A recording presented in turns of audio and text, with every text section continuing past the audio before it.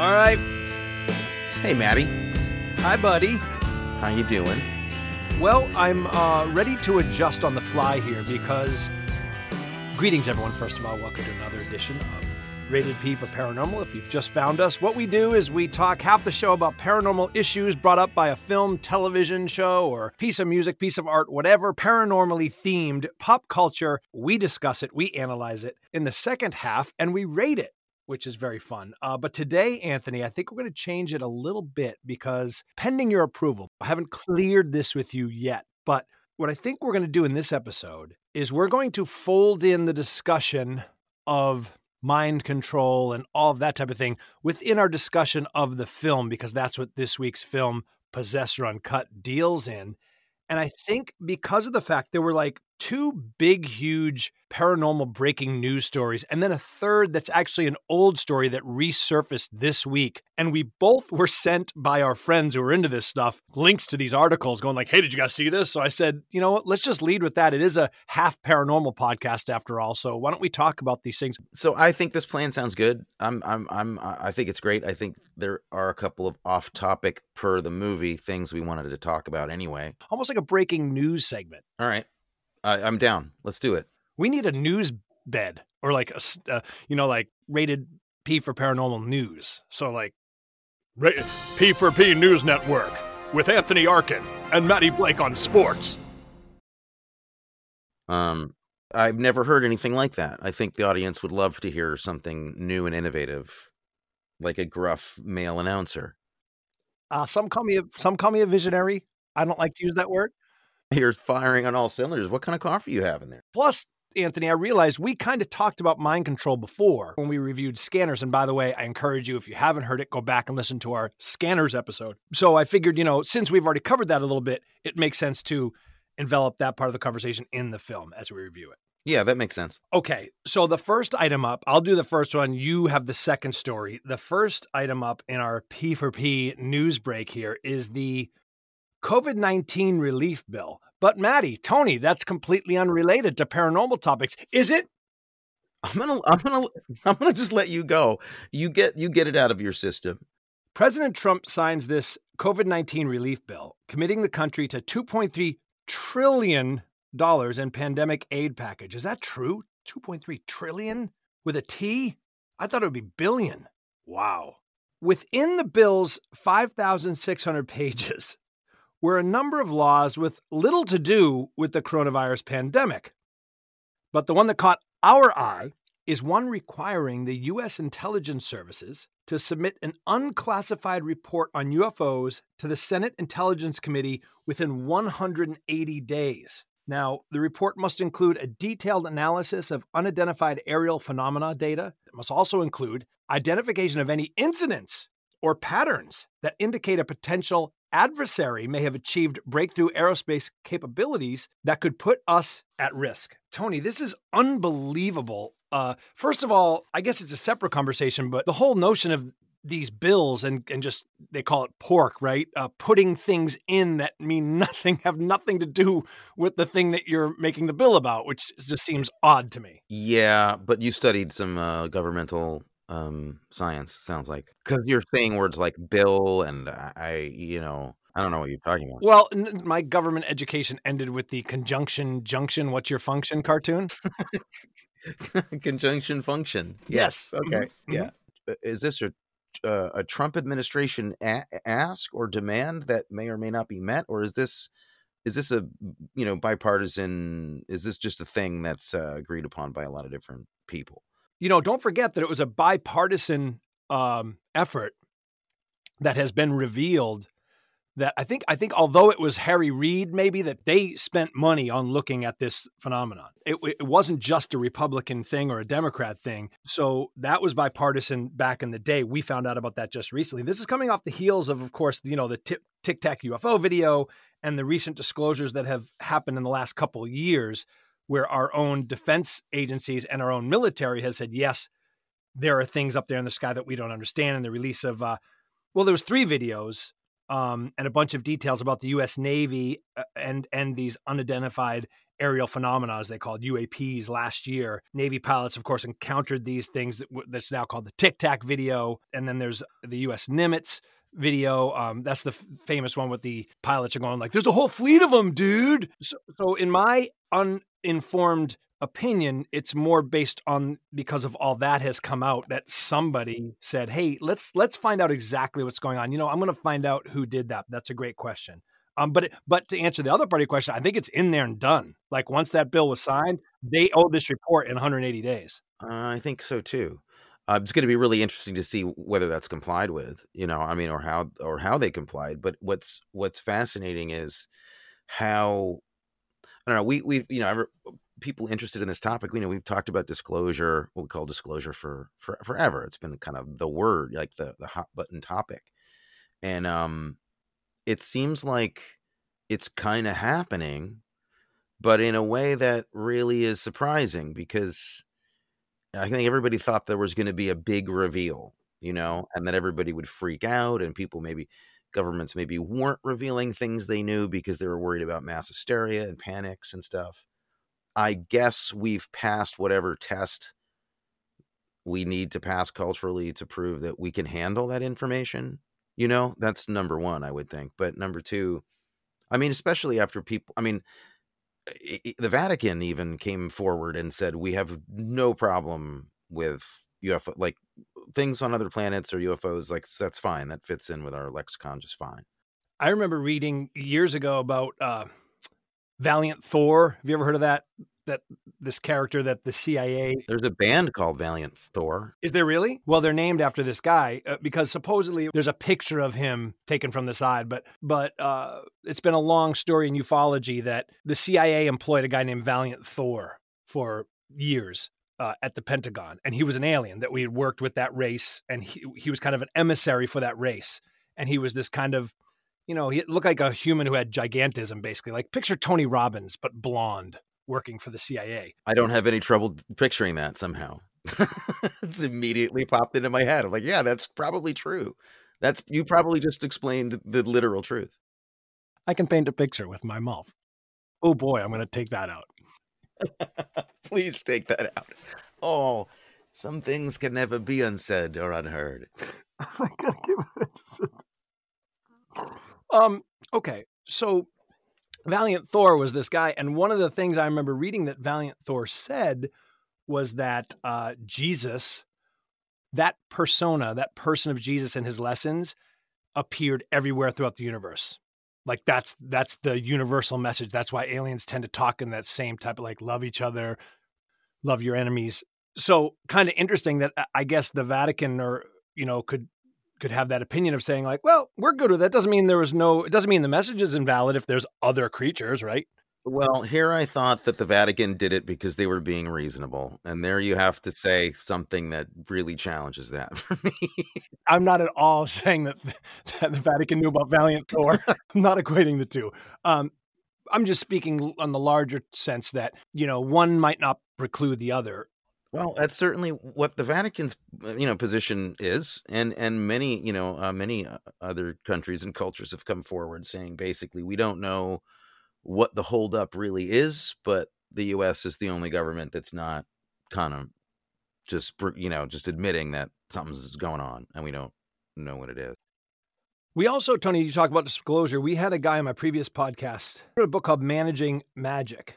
And is that about being a manager of magicians? Nope. Because that would be a great job. Would it though? Well, I was being sarcastic. I guess it depends on who you're managing. Doug Henning would have been lovely. Copperfield. Oh. Now, I don't want to, you do not want to have to organize a flight trip for Doug Henning. It's just got to be really difficult. Hold on. If I could be around Doug Henning in the 70s, I'm taking that gig. Think about the stories you'd have. I think he was probably just a regular guy who had a gig and it wasn't that big a deal. You think the rainbow shirt scarf guy with sparkles was just a regular old Joe? I've seen some videotapes of you from jobs that you've done. You're not in a position to really be casting aspersions. It's a great point. It's a really great point. Okay, this book, Managing Magic, the government's UFO disclosure plan. We had this guy on our last podcast. His name is Grant Cameron. And Grant has said the disclosure issue is a long and complicated process that we have been slowly fed over the years, which makes a lot of sense to me. We've been desensitized and, in effect, trained on a lot of these things through their relationships with Hollywood and music and film. Actually, just what this podcast deals with, paranormal and pop culture. And so that when it starts to happen, we're not completely freaked out. We're like, oh yeah, a weird thing in the sky moving like that. Yeah. Mm-hmm. I gotcha. There's a part of me that feels like that's true, but then you have to change the name because that's not disclosure. That is obfuscation. So disclosure means telling people what's going on. Disclosure doesn't mean manipulating the information any way that you want and lying about it for 40 years until it's the right time. That's a different, I think we have to use a different word. With all due respect to the guest of your previous show, we have to come up with a different term because that's the problem. You can't just say that this has been disclosure, not having called everybody a liar and a buffoon for 50 years. Okay, but hold on. Fine. But then let's say it this way. A long, slow process of being fed information. And so when disclosure does happen, was his point, that we won't be so shocked. It's the first time that they said that they potentially said what is actually going on, which is that something's happening and we don't know what it is. They've never said that before. In fact, they said nothing's going on. You're an idiot. It's swamp gas. Stop being a moron. That's what they said. That is true. Everything you said is true. And this is semantics at some point. But previous to that, they leaked us information throughout the years to desensitize us. So that makes sense to me because I see it in people's reactions, Anthony. You go, hey, did you see that video? Did you see that article in the New York Times? I go, oh, yeah. Oh, huh. Wow, I guess they're real. I guess, yeah. I don't mean to be difficult about it, but this is actually like hinges on an important piece of it for me, where disclosure, whatever, their disclosure tactics are only standing in the way of me getting information that I think I deserve because I'm alive on planet Earth and everybody everybody deserves to know this. And I don't think that the manipulation, because I don't think that people have ever responded to this kind of thing with the kind of panic that they were afraid of. I don't think that's why they didn't disclose.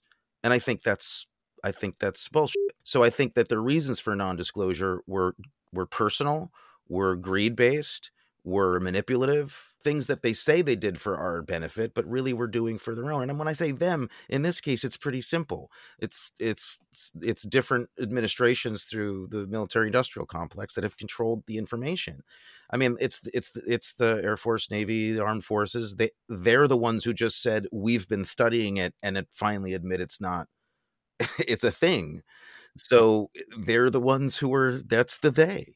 I mean, I don't know. I'm tired of what I feel would be a universal thing for everybody on the planet to know and to have to deal with. I feel like that's a human right. And for any government to decide for us that we shouldn't know that we're not alone in the universe, it's not up to them. And they may say that they're doing it for our protection. They may say that. And until they prove that, I'm just going to say that it's probably greed because that's what it's usually been about when they're so concerned. When else are they concerned about our interests? They don't care that, they don't care if a typhoon wipes out part of our country or if half of it's on fire. But they care how we're going to respond to this. I don't buy it. I see what you're saying. I think it probably started off out of I don't even want to say good place because I wouldn't know how to quantify that, but it started off probably in a protective attitude, like fighter pilots are encountering these things and the government, of course, goes, we don't know if this is Russia. We don't know if it's aliens. We don't know what's going on. Keep a lid on it, which makes sense to me. And then, or blow it up, which is another human response that's not so great. Correct. And I according to, our friend, the former Blink-182 star, he says that these things have posed a threat against us and that defensive maneuvers have been organized by governments. Well, when you say us, that's on the record in Iran, for instance, and in other countries and in South America.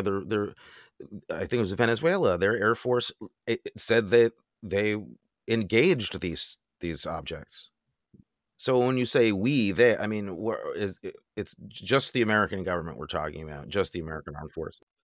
Well, no, I'll make you feel better about the American government. Again, this comes from Grant Cameron, who is very well respected in this topic. He says, because I said something like that to him, Tony. I said, boy, the Americans are the only ones, and the Americans are the only ones who aren't doing anything. All these other governments are saying we did this. That's actually not quite true. He said, actually, people like Harry Reid and people like that on the American side are the only ones really trying to find answers. He goes, what these other governments have done is a data dump. And so these things were recorded, and they have different laws than us in a lot of these different countries. So the government just went, all right, here's everything we have on that. Good luck. And they left it up to the Americans to actually bring it forth to the world community. That's according to this fella. And he said, and that's what you're seeing now is that people like Harry Reid and people like To the Stars Academy are going, all right, so we're not just going to tell you the anecdote of. We're the wrong. What's that? We're the wrong people to do it now. Probably so. But, so what he's making the distinction between is like telling an account of a pilot having an episode, and literally, we want your most secret files on this stuff. We want to know what's going on and what these are, which is we are the first ones to do that. All right. Well, we'll see. Now Nick Pope was another really respected guy. He's a Brit. Yeah. He worked for MOD for a long time. Yes. That's correct. He said, what is this study going to show us? And he said, and I quote him, assuming we're not dealing with a combination of pilot misperceptions, which is unlikely, as a lot of this was captured on radar, he said, we're left with very few options. U.S. Black Project technology being blind tested against the military as part of the evaluation process, a Russian or Chinese drone engaged in reconnaissance or something genuinely unknown, and then, yes, perhaps even extraterrestrial. So I thought that was kind of a cool little breakdown of what possibly could be. Well, and he as usual, shows a lot of restraint in how he talks about stuff, which I've always admired about him. He's not saying like, yo, here we go, this is it. He's like being very, very careful about saying it could be three things. But I'm glad that's not swamp gas anymore. We've come a distance. I'll say that. I just, it's very hard for me to imagine a scenario where special interests aren't looking out for their own special interests here about this disclosure thing. And, I don't have proof of that. I just have evidence from in almost every other way that we deal with things. It just seems like it would be in keeping. But at any rate, what I find fascinating is that whatever this disclosure process is, it is happening the way that you were told, that it's slow, that it's going to be, kind of like it's going to trickle out. And that's the process of getting people used to it. I get that. Yeah, I totally get it. My sense of things is that they're not going to have answers where they're looking and how they're looking. Because my sense of things is that this stuff is far weirder than anybody has put very few people I think have put the dots together as to how weird this possibly could be. And I just think it's maybe parts of this are kind of unknowable by human consciousness is what I guess I'm saying is that, I've always been one to think that consciousness from other dimensions or other planets, who's to say what form that's going to take? And our preoccupation with carbon-based, water-based life is fortunately starting to get challenged a little bit, but it seems like we're primarily interested in that, which means that maybe the primary interest has been one of trade or goods, rather than any kind of deeper knowledge of who we are or where we're going, that it's really more about like, well, they're carbon based, so that they probably have shit we need. That's a really great point, because a mind like yours can possibly fathom, like when people report seeing, bioorganisms in the sky slipping through interdimensions. And I have to say, well, just think of it like a blonde Tony Robbins. You cut right to the quick. You get it right. You just nail it. You have a way with words. Oh, actually, yeah, I forgot a quote from Nick Pope. He says, "I paint a beautiful picture with my mouth." Governor.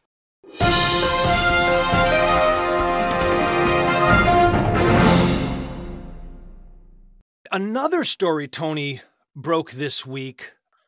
There's a new signal that SETI is saying is looking more and more possibly like it could be from an intelligent source. An article from something called The Conversation, but says SETI, new signal excites alien hunters. Here's how we could find out if it's real. The U.S. Breakthrough Listen initiative, funded by Russian billionaire technology and science investor Yuri Milner and his wife Julia, has identified a mysterious radio signal that seems to come from the nearest star to the sun, Proxima Centauri. This has generated a flood of excitement in the press among scientists themselves. The discovery, which was reported by The Guardian but is yet to be published in a scientific journal, may be the search for extraterrestrial intelligence's first bona fide candidate signal.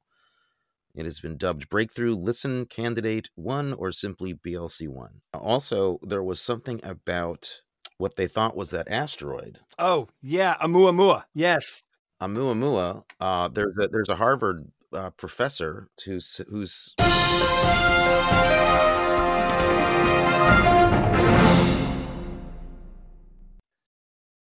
yeah. Yes. Who's positing that is probably not a naturally occurring phenomenon. This is another old story that has resurfaced because this guy has a book coming out. When this story broke, there was a woman from NASA who kept poo-pooing it. And we just I remember just ragging on her sound clips. She was awful. NASA is such a wet blanket all the time. It's like, of course we know that it couldn't be alien. I'm like, how do you know that? Yeah, that's so obnoxious when they do that. This story has resurfaced because this Harvard professor is chair of Harvard's Department of Astronomy. So he's not like just some fringe part-timer or something, He's the real deal. He's written a book called Extraterrestrial: The First Sign of Intelligent Life Beyond Earth. And in it, Tony, he posits, this guy's name is Professor Abraham Loeb, and he says that Oumuamua, that huge, strange object that flew by Earth, he says that this thing might be, in fact, kind of alien junk. And it's a little complicated, but basically what he says is there are several things about it. It was more shiny than pretty much any meteor that we've ever seen. It also had weird dimensions. It looked like no naturally occurring body they've ever seen, not even close, according to him. And he says, but what really put them over the edge, the anomaly, was the way it moved. Oumuamua, which is what they called it because it was kind of discovered, I think, out of a Hawaiian... I think that was a Hawaiian observatory, yeah. If I remember correctly, it loosely translates to scout, which is kind of creepy. But he says the excess push away from the sun was the thing that broke the camel's back. So they could calculate the exact path an object should take and what speed it would travel due to the gravitational force exerted by the sun. But Oumuamua didn't follow this calculated trajectory. The object, in fact, accelerated slightly, but to a highly statistical significant extent. In other words, it looked like it was being pushed by a force besides the sun's gravity. So then he and his team kind of measure this thing, or I guess, map it out using physics and whatever the heck smart people use. He thinks it's a very thin thing. Experts believed it was like cigar shaped, but he thinks it looks more like a sail, a thin sail, maybe curved based on the numbers. And ironically, or maybe not, this use of a sail is how scientists now will launch probes and things like that because they've studied how meteors move and how they could use like a sail almost to be in front of the object and the object move behind the sail. And he thinks this thing looks kind of like that. And he's like, so if we thought of it, and scientists now use that sail technique to launch probes, why wouldn't an alien species have thought of it and use it? So he thinks it might be space junk, but alien space junk. And he says now that scientists in his field seem to kind of be falling over each other to come up with a natural explanation for Oumuamua. Man, there's something about this that people want to prove it wrong and they can't, and very smart people. Well, I remember when it first came onto the news and everybody was talking about this, there was a lot of speculation about it being alien, a lot, and not just from, fringe, fans. It was something that was kind of like, what could it be? I think naming it Scout was a little bit of a tip off to that. I don't know. Sounds a little bit like an inside joke to me, but I remember that excitement was quickly tamped down in a way that was not like the current vibe on this stuff. That's a little, subjective on my part, but it's still, I feel like we're living in a time when this happened. We were undergoing a time where it was finally looking like you could talk about this kind of stuff in public and not be, completely ridiculed for it.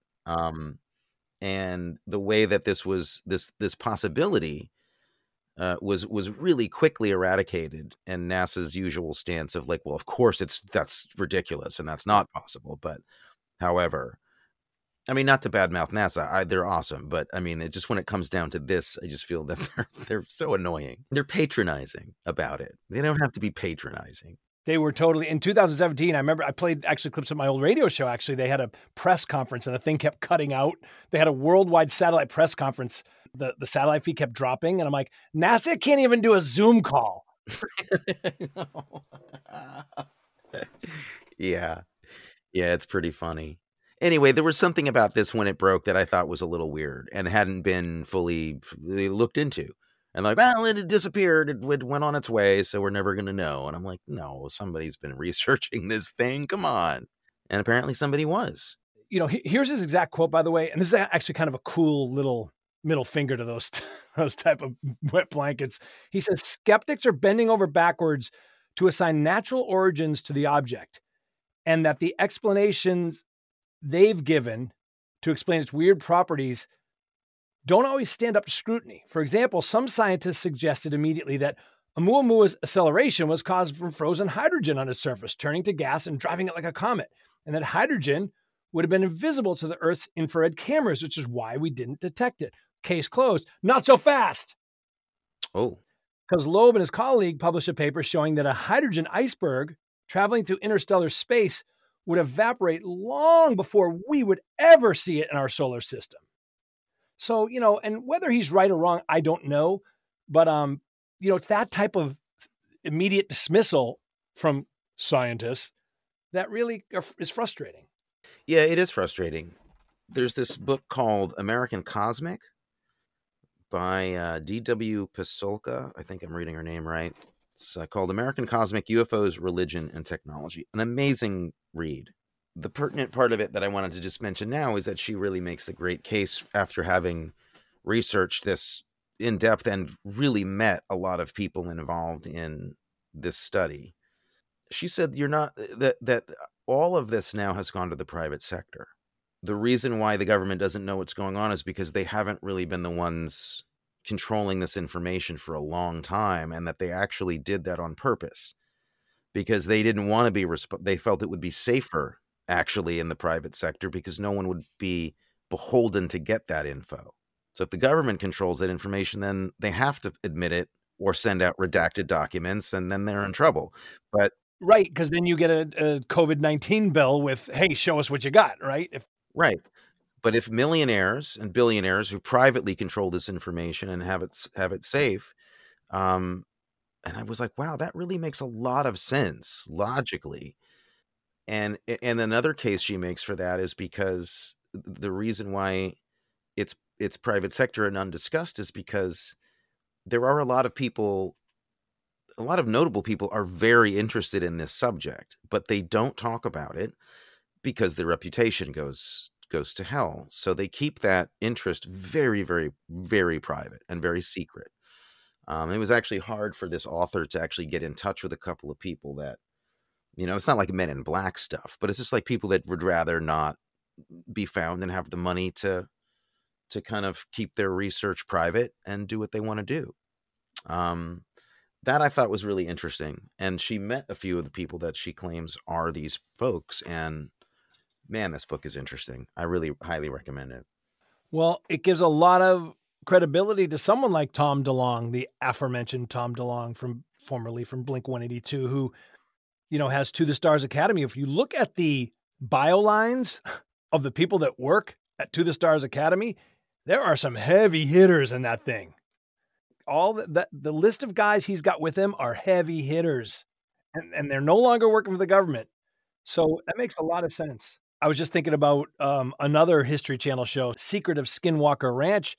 Skinwalker Ranch, now privately owned. So that's another example. And there's all kinds of weird stuff happening there. So, well, just as the list of people that, have been involved in this or just fascinated by it or believers is an impressive list of people too. I mean, that's a remarkable list. It's not talked about a lot, but God, I don't think there's been one U.S. president that hasn't been on the record in modern times of being fascinated by this and to get the information and talking about it. So this is fantastic, Tony. Let's get to the film. But before we go, I wanted to play one little game with you. In a previous episode, you made reference to the fact that UFO sightings had gone up. I thought, you know what? I'm going to look up and see just how much they've increased. So let's take New York City, for example. Sightings have gone up from 2018 to 2020. Let's play over under. Okay.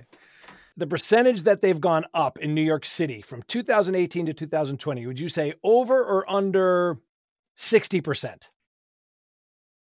I'm going to say it's under 60%, but 60% is a huge number. It's a lot. It's a real lot. I'd like to give our audience a second to answer. Go ahead, pick your over under. The answer, my friends, is if you pick the under, you lost. No. Would you like to go over under 100%? Is it? Oh my God. Is it over 100%? Tony, UFO sightings across the city from 2018, in which there were a dozen UFO sightings, according to the National UFO Reporting Center, have gone up 283%. What? 40.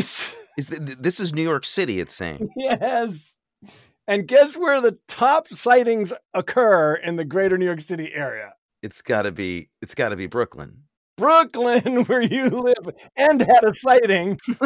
Brooklyn tops the list with 12 sightings. Manhattan had 11, Queens 10, Staten Islanders just claimed 8.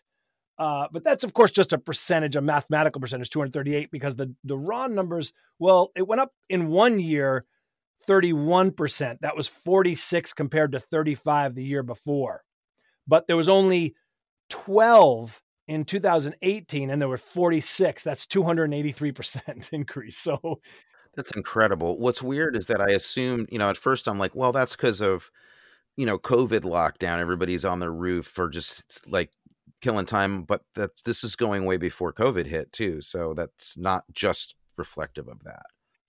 That being said, I see a lot of crazy stuff up here, in Brooklyn, because I'm sandwiched between two airports and there's a lot of air traffic. And depending on the time of day, things can look pretty weird. So you got to be really careful, is the sun behind something? Is it reflecting a vapor trail from behind or in front? Or, things change radically during the course of the day. And I've been thrown by some stuff and saw things that I've been looking for stuff for a while. So I'm not thrown by most like airplanes or choppers. I know what they are pretty quickly, but I was thrown a few times, but I was also kind of like killing time, looking around, looking up, taking that smoke break every, like they say, like people who are smokers see more UFOs, right? Yes. Smokers and dog walkers. And by the way, the two sightings you had, you were walking your dog in one and smoking on the roof in the other. So there you go. Hey, take it easy. Take it easy. I was definitely walking my dog. What I was doing on the roof is none of your business. All right, let's get to our movie this week. Hope you had a chance to watch it. We gave you the week assignment, the homework assignment. This is Possessor. That's Mike Levesque on drums, y'all. Deal with it. It's not my love.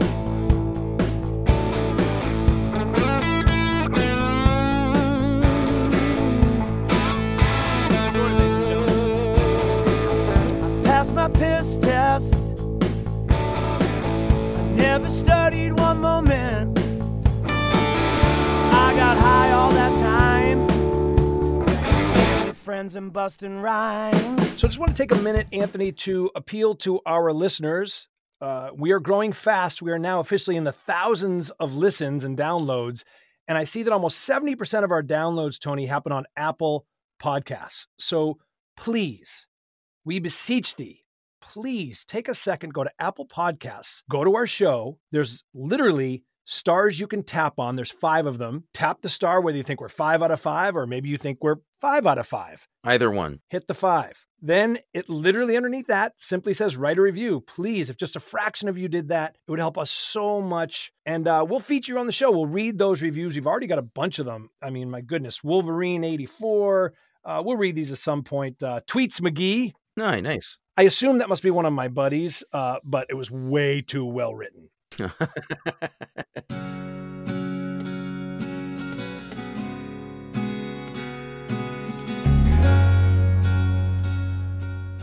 Tasha Voss, Tony, is a corporate agent who uses brain implant technology to inhabit other people's bodies, driving them to commit assassinations for the benefit of the company. While she has a special gift for the work, her experiences on these jobs have caused a dramatic change in her and her own life as she struggles to suppress violent memories and urges. This is the world given to us in the film Possessor Uncut by Brandon Cronenberg. Tony, is this an incredible analysis of government and corporate mind control and its possibilities, its terrifying possibilities, or is this a bloody mess that doesn't deserve a place on our shelf? This movie really unnerved me in a really good way.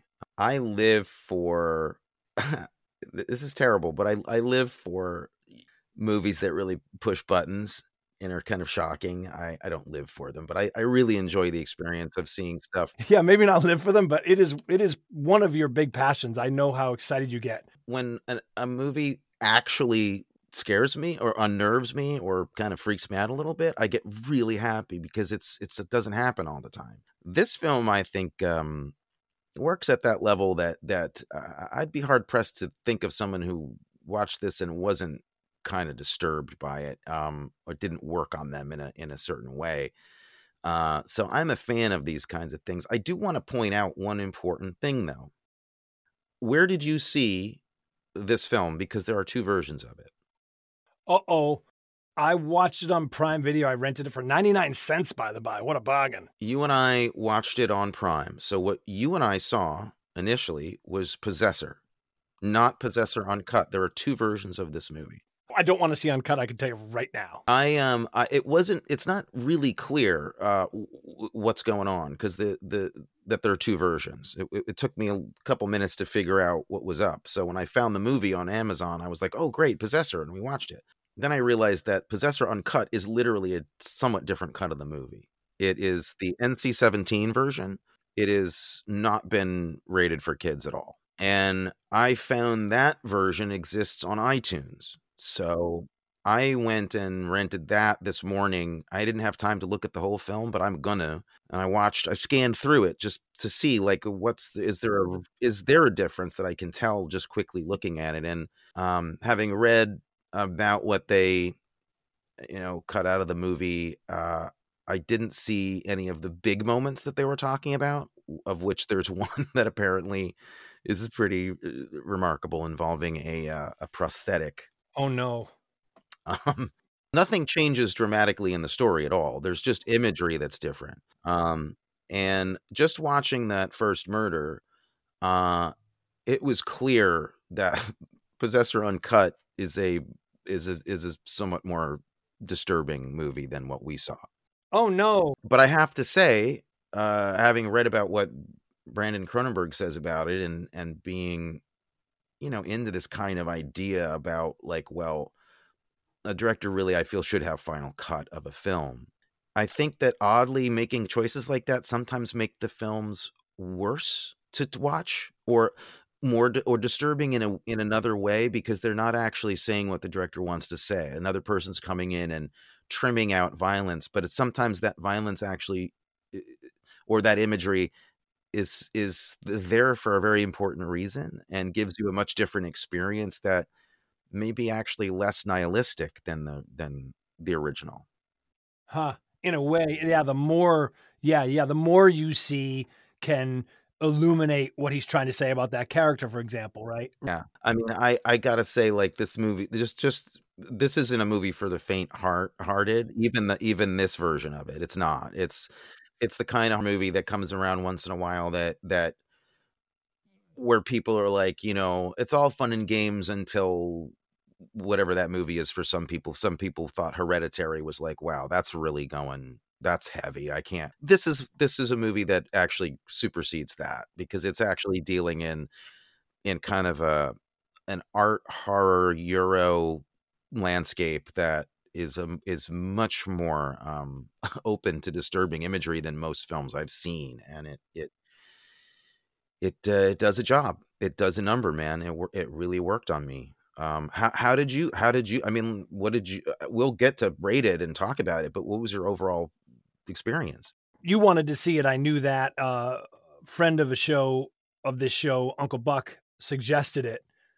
So I'd like to say, screw you, Uncle Buck, because Messed you up good. I didn't. Oh, I have no interest in seeing the NC-17 version, to be honest. Not because I didn't love this movie, because as much as I hated last week, I was exhilarated by this movie. I love this movie. From the opening shot, I knew I was in a serious film by a serious filmmaking mind who, boy, I paint a picture of my mouth. This guy paints a picture with the camera. It's a good analogy. It's very apt. Actually, mine's grosser than his entire movie. But yeah, dude, I was thrilled by this. Now, I didn't enjoy watching it. Do you know what I mean? It's just, yeah, it's an interesting distinction. It's a very, very dark experience watching this movie. yes, it's gut-wrenching, it's violent, it's bloody, it's hard to watch. It is humorless, except for the fact that some of it's funny if you're just sick in the head, as I am. I think there's a moment or two, but boy, it's inventive. There's a scene, again, there'll be no spoilers because this is a brand new thing, but there's a scene when her and the lead and Jennifer Jason Leigh, what's the lead actress's name, Tony? Oh, her name is Andrea Riseborough. Sorry. Thank you. Andrea and Jennifer Jason Leigh, who are both incredible in this film, are looking upon, should I say, their company's handiwork. And the handiwork happens to be on a large screen that's as big as, the biggest flat screen you could ever have, like the size of the whole wall. And they are illuminated in the light of this scene that they're looking at. And, well, I'm looking at the poster right now, the movie on IMDb. They're covered in the blood that's reflected on the thing. I can say that because it's right here on the screen. And he shoots it from behind them. And then he shoots it exclusively, like each of them bathed in this light. It's one of the most inventive and exciting and coolest presentations of something like that I've ever seen. And you know what I thought of, Tony? This is a weird thing. It's like this on steroids. Do you remember one of your favorite movies, the great Sylvester Stallone in Nighthawks? Nighthawks, yeah. When they're looking at crime scenes and images of the terrorist, and has the fight with Sly, but he's eliminated in the footage. Yeah, amazing. Right? And I thought that reminded me of this, but this is like that on steroids. I'm like, what a cool shot. And I was just in on this. And that's just one small example of how he uses colors. He uses a lot of blue, a lot of red. Like, this movie was just masterfully put together. For creep out nihilistic cinema, for like really, really raw, violent, gory, bloody, button pushing stuff you kind of sometimes don't think you want to see. For that kind of movie, it's a total pleasure because it's so well made and it's so thoughtfully constructed and it's so well thought out in terms of its plot. I mean, really, it reminds me of movies like, did you see Mandy with Nicolas Cage? It came out a couple years ago. Panos Cosmatos. I don't know if I'm saying his name right, but Panos Cosmatos probably is a young director.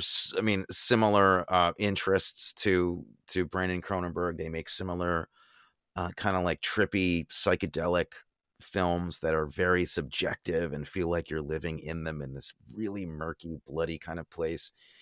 There's I believe, a Mexican filmmaker named Emiliano Rocha Minter, if I'm saying that correctly, made a film called We Are the Flesh, which blew my mind. But again, another one of these just not for the screen. Like, really, you got to be. It's like you can't pass. If you don't pass the lantern, you can't ride the ride. Like, this is not for kids. It's not for squeamish people. But there's a real artistry to these films, and I think Brandon Cronenberg is just, with this movie. I liked Antiviral, which was his first feature, but this one, I just think he quickly mastered some storytelling stuff that really impressed me. I just think it's an incredibly impressive movie, and the color palette, as you said, is gorgeous. It's absolutely gorgeous. There's not one scene that he's not thinking about that. You can tell. It's just. Well, let me get on a soapbox for a minute and say why that's so nice. Please. Oh, I think they said that all, if not all, then like the vast majority of the effects and shots in this movie are in camera. And for film buffs, that actually is kind of exciting, because it means that all the lighting effects and all the Hold on, I gotta hit your oh no. Here it is. Nah. And now it's time for Tony's cinema term of the day. Yeah. Anyway, most production crews, use a lot of digitally enhanced imagery and computer generated effects for all of it, for gore effects, for makeup effects, for lighting effects, for overlays, for all kinds of things, for light glinting, for hazy shots of things. This director and his DP did all of it in camera, meaning they were playing with gels and lights, and they could see as they were making the movie what this imagery would look like, and they were experimenting with it by hand, and kind of hand rolling these things, as our friend Michael says about color correction, hand rolled. It's really, really beautiful. Now, they didn't shoot it on film. I kind of wish this movie had been, but then again, there's something about it that works in a digital realm, because it's about this modern technology, and it's not about pretty stuff. It's very, very it's not an inviting palette. A lot of it's kind of like, acid yellow and kind of rotting colors and stuff. But the color of the blood in this movie is like nothing. I've never seen anybody come close, I don't think. It looks like real blood in a way that was actually kind of made me squeamish. Like it really looks real. And alternately beautiful. She holds it in her hand one time, and it almost becomes translucent and rainbowish and beautiful. It's like and then you mentioned the acidy colors and the disturbing color palette. Totally agreed. And yet alternately, no spoilers, but when she's in a place of comfort, when she's away from work, it's this soothing blue, right? Mm-hmm. But it's also desaturated and a little bit banal and kind of like. Yes, true. And that's part of her character, what she's dealing with. Yes. Yeah, there's what I can say, from my opinion, if you can handle the subject matter and you can handle the violence in the film, which is heavy duty. If you're watching the uncut version, I haven't even seen all of it, so all bets are off as to what you're going to really see in that film, because it's not a movie made to make you happy. It's not here to delight you or give you a moral conclusion that makes you happy, any of that. It's a dark ride, and it's also, what I think is best about it doesn't really gel until the last 20 minutes, and the movie actually becomes about a whole other set of things to me. I don't know if you had that experience, but I was like, it went from a visceral, scary, kinetic, sci-fi, psycho thriller into a place of like, oh, this is deeper this is more character work than I thought was going on here. And it really surprised me. So stick with it, is what I'm saying. You're tapping into why I loved it and why I think it works. And that is this, that despite the gore And despite the whole corporation using mind control to assassinate, that whole discussion, modern technology, all those themes, which I'm sure he meant to cover and to address, he strips all that away. And this movie is really about a character, and it's deeply personal. It's a small movie in a way. You with me? Like, yeah, for sure. So it hits you in all the places that a great movie does, and that this character's, to not give any spoilers again, but this character's fight between her work life and a life outside of work, and it becomes very intense in all the other ways, again, besides the blood and besides the violence and then the other thing that I think that he does so brilliantly is I think a lot of directors would have got lost in the whole corporate government mind control, using her to control someone else's mind. We've seen that before, from the Manchurian Candidate on through. And what he does is he doesn't even get lost in that part of it. In fact, he even strips that down. He shows the mechanics of the equipment, the tool she's going to use to carry out the assassination. And he puts the camera in it, right? And it looks like the back of a, if you like ripped open a calculator, right? Yes. And he shows you the guts of some of this stuff, almost making it smaller and more benign and kind of just glunky, and I thought that was really cool. Instead of trying to invent this super future world where this stuff, we can't even understand this stuff, he kind of shows you the guts of it. Well, for sure. Yeah. And what he's after, I think, as a writer, and because he wrote this too, what he's after as a creator of this, and it's a real auteur, I mean, if that word means anything anymore, if it's even true. I mean, he didn't edit it himself, but he has such a personal touch on all of this stuff. I mean, he's a real filmmaker, this guy. He made a movie that works on multiple levels, which I think is, I mean, that's the big prize to me. That's like, if I've seen a lot of movies, and I was really surprised at how much of a character study this was, with deeply satisfying, dramatic, weird philosophical conclusions about life and about women and marriage and men and women and stuff that I didn't see it coming, man. I didn't. And the fact that he could deliver this really crazy, gleaming, scary, messed up sci-fi horror movie, and then on top of that, like, tell me something about life and characters that I just wasn't expecting. And how many times have we watched a movie like this dealing with these type of things? And at a certain point you go, but how many times do you see them and go, and then you just are left with like, okay, I get it. Corporations are bad, or the government's bad, or mind control is bad. And this movie had none of that. It just sets it up for you. You make the determinations of what the terrifying ramifications of what this is, of having, if we have the technology to control someone's mind from another mind, and all the terribleness therein that could exist, that's all set up for you. And those questions are there, but he doesn't get lost in that, and he doesn't preach. Instead, he goes deeper into this female lead character and her life and what this job is doing to her. And I'm like, that's brilliant. And by the way, I saw it in another movie that Lucy deals with this type of stuff, and it was made by one Anthony Arkin. Honestly, this has been a little bit strange because I mean, I was going to ask.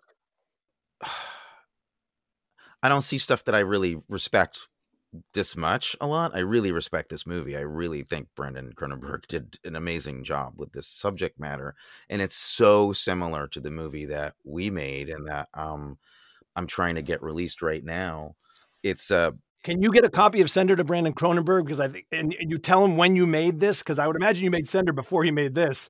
Oh, he would just throw it in the trash. I know. I don't think he would. I think he probably would be interested in some of the similar things that we came at, vis-a-vis brainwashing, mind control, this kind of science fiction. We were both inspired by his father. I mean, heavily. This is a movie that is in the lineage of what his father, David Cronenberg, essentially created, which was this concept of body horror.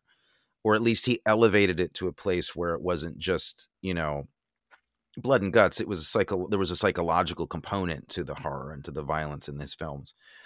And Brandon Cronenberg's taking this. I've never met either of these men. I'm a huge fan of David Cronenberg's, now a big fan of Brandon's, but I think he'd probably find it interesting that both of us arrived at a movie with similar source material, and how different they are, but how similar they are, and how we never communicated about it. There were things that were weird to me about how they're I know I was wondering how you were reacting to it, because I've had that feeling. I've been working on things like just on my laptop that no one ever saw or knew. And then I see a trailer for something that's like really damn close. And I'm like, did someone like go in my mind and steal this? But so I was wondering if you had a little panic attack at a certain point, like, because I feel like both movies, your movie and this movie, take this topic, but I feel like you guys are both brilliantly and to good effect interested in the same thing. That is those questions I was mentioning earlier, what it does to people. Well, that's exactly what, where my preoccupation in making Cinder, and I think we discussed it, was like, I like the science fiction stuff, but I like it as a background for characters, for people in different states. And that's really what drama is interesting. That's the kind of drama that's interesting to me, not just a narrative, not a plot, I mean, plot's fine, but it's, to me, more there to deliver a psychological experience to me.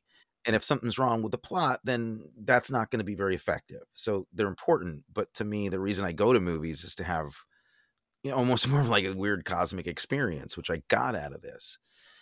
I love seeing how, the impact of this technology and these terrible lifestyles of assassins and awful, these corporations. I like to see the effect that has on the people that work in those institutions. And a big reason why Cinder was exciting to me and to Michael, my friend and producer, why we liked it was because it was about, we set up the world, but the whole point in setting up the world was to show the impact on these characters that we loved and wanted to see what they'd do.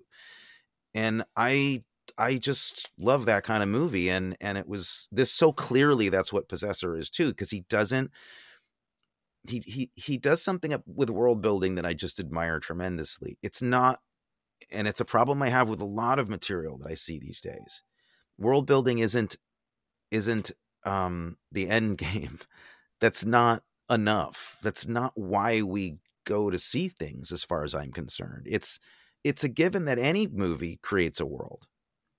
It doesn't have to be fantastical or genre related or, or even particularly complicated. Every movie builds a world. So I feel like that phrase has more cachet right now than it really deserves. Everybody does world building. It's how you do it. And it's not enough just to build a world. It wasn't enough just for Tolkien to build Middle Earth. He had to inhabit it with amazing characters and drama and relatable things. I'm not even a fan. I'm not even a fantasy fan, but I mean, like, I respect it when it's done in any genre. And, that was something about these two films I just felt was amazing. Like, these assassins that he's giving us in Possessor are traumatized by their work. We see them dealing with the emotional fallout of what they have to do. They are as victimized by it somehow as, or at least this woman is, who's an assassin that we get to know, is as victimized by the system that allows this to happen as anybody. So delving into that psyche, that's just like, that's the real thing. That's a real movie. It doesn't just end with a lot of gore and a cool concept. And that's what elevates this beyond being just kind of, that's what makes it not, to me, a completely nihilistic experience. Agreed. And yeah, because the older I get too, the more sensitive to that stuff I get. I've been angry at a lot of movies recently as I get older for that level of gore. I'm just like, I didn't want to see, like, come on, unless like in this movie, and there's no movie that's bloodier than this that I've seen in a while, but I loved it because he was doing all the things that you're enumerating. He was asking questions about character. And I found myself at the end, not worried about corporations or whatever, or even mind control at that point. I was worried what's going to happen to this character. Right. And that's such a cool thing to be able to pull off in a movie like this. And by default, I think he makes you think about what's happening, because I think a little of us is in all of these situations and care. It's like in a tiny, tiny way, he's seeing the real world and reflecting on this world he sees and making these like big grand guignol statements about it, just like his dad did. But it's really stuff that's going on. And to prove, we can talk a little bit maybe about where the basis of some of this comes, because it's not that this is why it also, I'm just going to come out and say it. This is on the shelf for me. The only reason why someone might not put it on that shelf, I think, is because they're either afraid of it or they think it's just disgusting or whatever. But that's not, I don't really think that of this film. And its basis was in some actual stuff. The science fiction part of this is not quite as sci-fi as we'd like to believe. Shall we talk about that for a second? Yes, please. I was reading this article about the movie from the LA Times. This is an article by Jen Yamato. And it starts, inspired by a sensation he couldn't shake years ago, filmmaker Brandon Cronenberg wrote what would become his second feature, Possessor, a sci-fi horror tale about an assassin who hacks into strangers' brains and uses them to murder high-profile targets. The real-life scenario from which the techno-thriller concept sprang, of course, was only slightly less extreme and nightmarish. It happened during the press tour for his 2012 directorial debut, Antiviral. In interview after interview, Cronenberg had begun to feel as if another self was emerging. Once invented, that persona seemed to run wild beyond his control. It was like having a strange doppelganger out in the world that you can't recognize yourself in. Like I was sitting up in the morning and into someone else's life, Cronenberg, 40, said over video chat from Toronto. I love the fact that this movie stemmed from a personal experience of his. And you feel that. You feel that in the movie. You feel his preoccupation with it being not just about, let's make some money making a crazy horror movie. He's got stuff on his mind, and I think that's really clear. And what these actors do such a great job of, the lead, Andrea Riseborough, I might have just read into this too much, but I think he meant this, and I think she meant it in the performance, which is so subtle. She is struggling with the guilt over aspects of doing this job. Oh yeah. If you could be someone else in body and voice and everything, you're kind of free to do whatever you want if they can pull you back, right? This movie goes in a direction that you are not expecting it to go. Everybody's quite terrific in it. I mean, Chris Abbott, who does a very understated performance. It's not full of any kind of pyrotechnics. He's very quiet. He's very circumspect. And I think it's easy to kind of overlook the subtlety of what he's really doing, because there are many times throughout this movie where you see him playing two people at the same time. I also want to bring up another actor who does that so well, I think it's Gabrielle Graham, who plays Alice in this. She plays, in the first sequence, a woman who is being compromised by this organization. She has to undergo something. I think it's the first shot in the movie. It's a close-up of her. It's the first thing I said when we started this. From the opening shot, it's her back of her head, and I'm just like, and I won't even say what she's doing or anything, but it's like, oh, I'm in for a good ride here, I think. This is a serious movie. And they cut around to the close-up of her, and what she does as an actor is extraordinary. I mean, it's literally a close-up of her going through a series of emotional states, one after another, without dialogue, perfectly inhabited, like amazing. I can't think of anyone else who could do that. Oh, yes, I could. Your wife. She does that all the time. No, she certainly is that kind of actor, and I think we'll see more of this actor for sure, Gabrielle Graham. And everybody's really, really, everybody. I feel like they rehearsed this movie. Like I feel like they all thought about it. I feel like they all cared about it. I mean, it's it's weird. It's a beautiful movie, and it's just disgusting. You rarely see that where something is just that beautifully made and thought through and looks like people had a good time making it, but oh my God, just disturbing as hell. That kid, Christopher Abbott, I agree. He reminds me of Oscar Isaac a little bit, right? And he's that good. Like I think he was really good in this, and he does just like she does of showing you things just with a subtle facial expression, the way he moves his body, different. He doesn't overplay that, but it's like, oh man, it's so good. One last thing on my notes in terms of the execution, you mentioned his father. There are scenes, the transition that happens in this procedure of mind control. There are montages, if you will. And I was like, oh my God, he's given his dad a tribute. There's one or two shots in it during those transitions that are straight up Scanners his dad. Like, right? But Brandon Cronenberg is one of the few directors I feel that's actually paying homage to it and building on it and not pretending he came up with it. He's just using kind of a language that. But then you use the right word. I'm glad you said that. But then he builds on that. And then he takes it to the next level. So it's an awesome thing is if you're into this world, you go, oh, that's so sweet. He's, by the way, it's a horrifying image, but it's like, oh, that's sweet. He's paying homage to Scanners and his dad. Then he takes it in a way and you go, oh God, I've never seen that before, which is awesome. So he doesn't just do it to do it. He does it and then he goes, hey dad, look what I did with that. Yeah, he really built on it, and he really it's a proper homage, you know. I mean, it's a proper respect to his father. You know, it's a daring thing for the son of a celebrity like that to go off and do. No, I'm not saying it is like just because I'm, you know, my dad's an actor or whatever, but I mean, like Brandon's a very public guy. Like what he's doing, he's making big films right now, and for him to go, no, I'm going to work in the same genre that my dad did, who wrote the book on body horror, you know, and this kind of sci-fi psycho thriller. Wow, man, that's takes a lot of courage, and then to just knock it out of the park like this, good for him. Good for him. Can we just bring up Dr. Jose Delgado for a second? Please.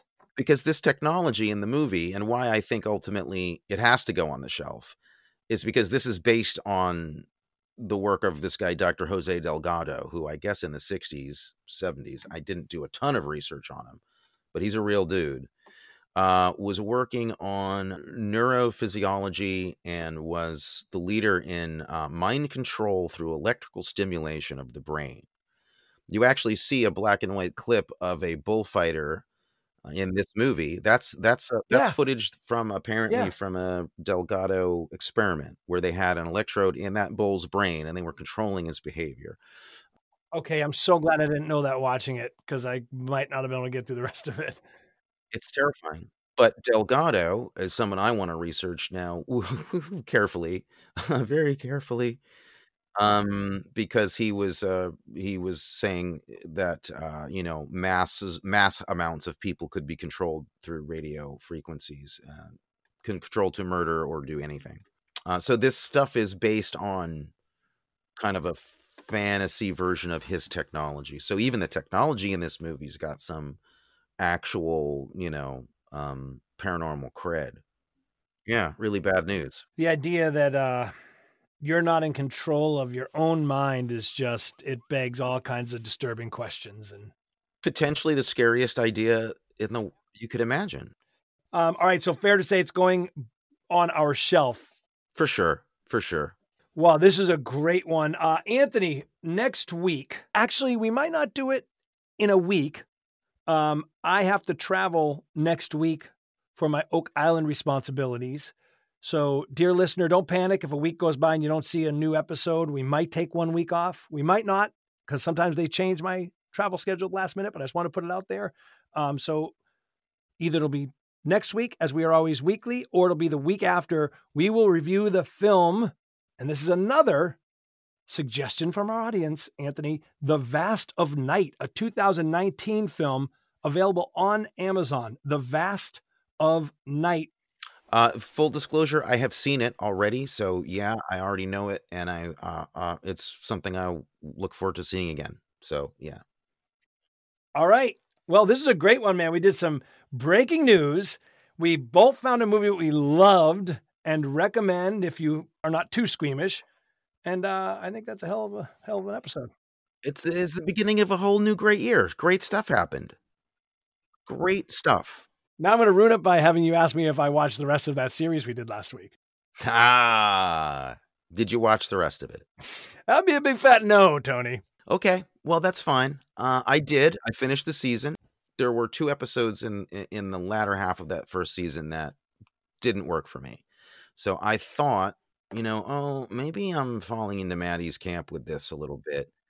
But then it redeemed itself, and I have to say, I still feel the same way about it. I think it's for what it's trying to do, because I don't think it's trying to be a smart show like that. I think it's supposed to be trying to do other things. I still like it, but I respect what you're saying, man. Well, I mean, look, even the guy who made Sender can be wrong once in a while. The movie that no one's seen. Oh, no, not for long. All right, Tony, we'll do it again next time. Sounds good, man. We hope you've enjoyed this edition of Rated P for Paranormal. Please rate, review, and share. It really does make a difference.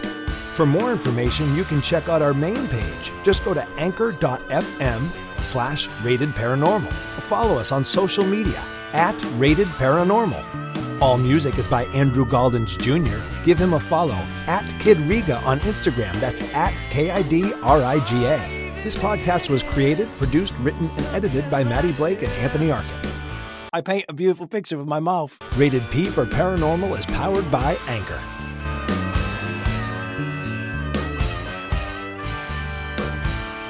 P4P News Network.